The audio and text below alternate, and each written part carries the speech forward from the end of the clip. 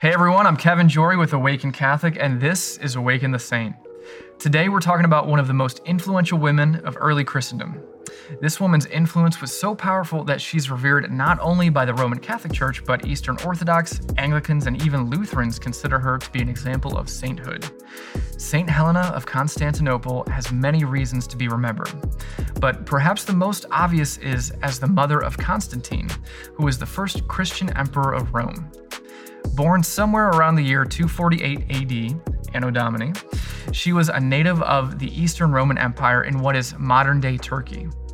There has been a lot of speculation about Helena's early life and family origins. Some claim that she was a Greek of low birth, and it isn't clear how exactly she became romantically connected to the Roman tetrarch Constantius. But whatever the state of their union, Helena and the Roman leader did have a son together, the future emperor Constantine I. Unfortunately, their marriage didn't last. She never remarried, but instead devoted herself to her son, who had a deep love and affection for her.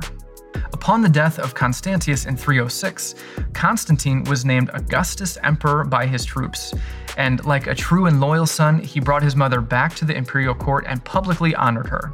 He crowned her with the title of Augusta, proclaiming her the sovereign mother of the Roman Empire. There's some debate as to when Helena actually became a Christian. Some historians claim she was a Christian from birth, while others hold that she was converted to Christianity later in life. Church tradition teaches the latter. She took it upon herself to spread Christianity throughout the kingdom, erecting churches throughout the empire and offering help to the poor and needy communities. In 324, when Helena was around 80 years old, she journeyed to Palestine. While there, she had several more special churches built, one in Bethlehem, near the location of Christ's Nativity, and one on the Mount of the Ascension. It was also during this time that she and her group uncovered the true cross of Christ. 3 crosses were actually unearthed, and at the behest of Saint Macarius of Jerusalem, she took each one to a sick woman who had an incurable disease, having the one woman touch them one by one.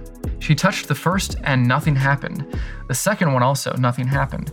But when she touched the 3rd cross, she was immediately cured. Based on this miracle, it was declared the true cross of Christ, and Helena had the Basilica of the Holy Sepulchre built on the exact spot where the cross had been found. The Feast of the Holy Cross, celebrated on September 14th, actually commemorates this event.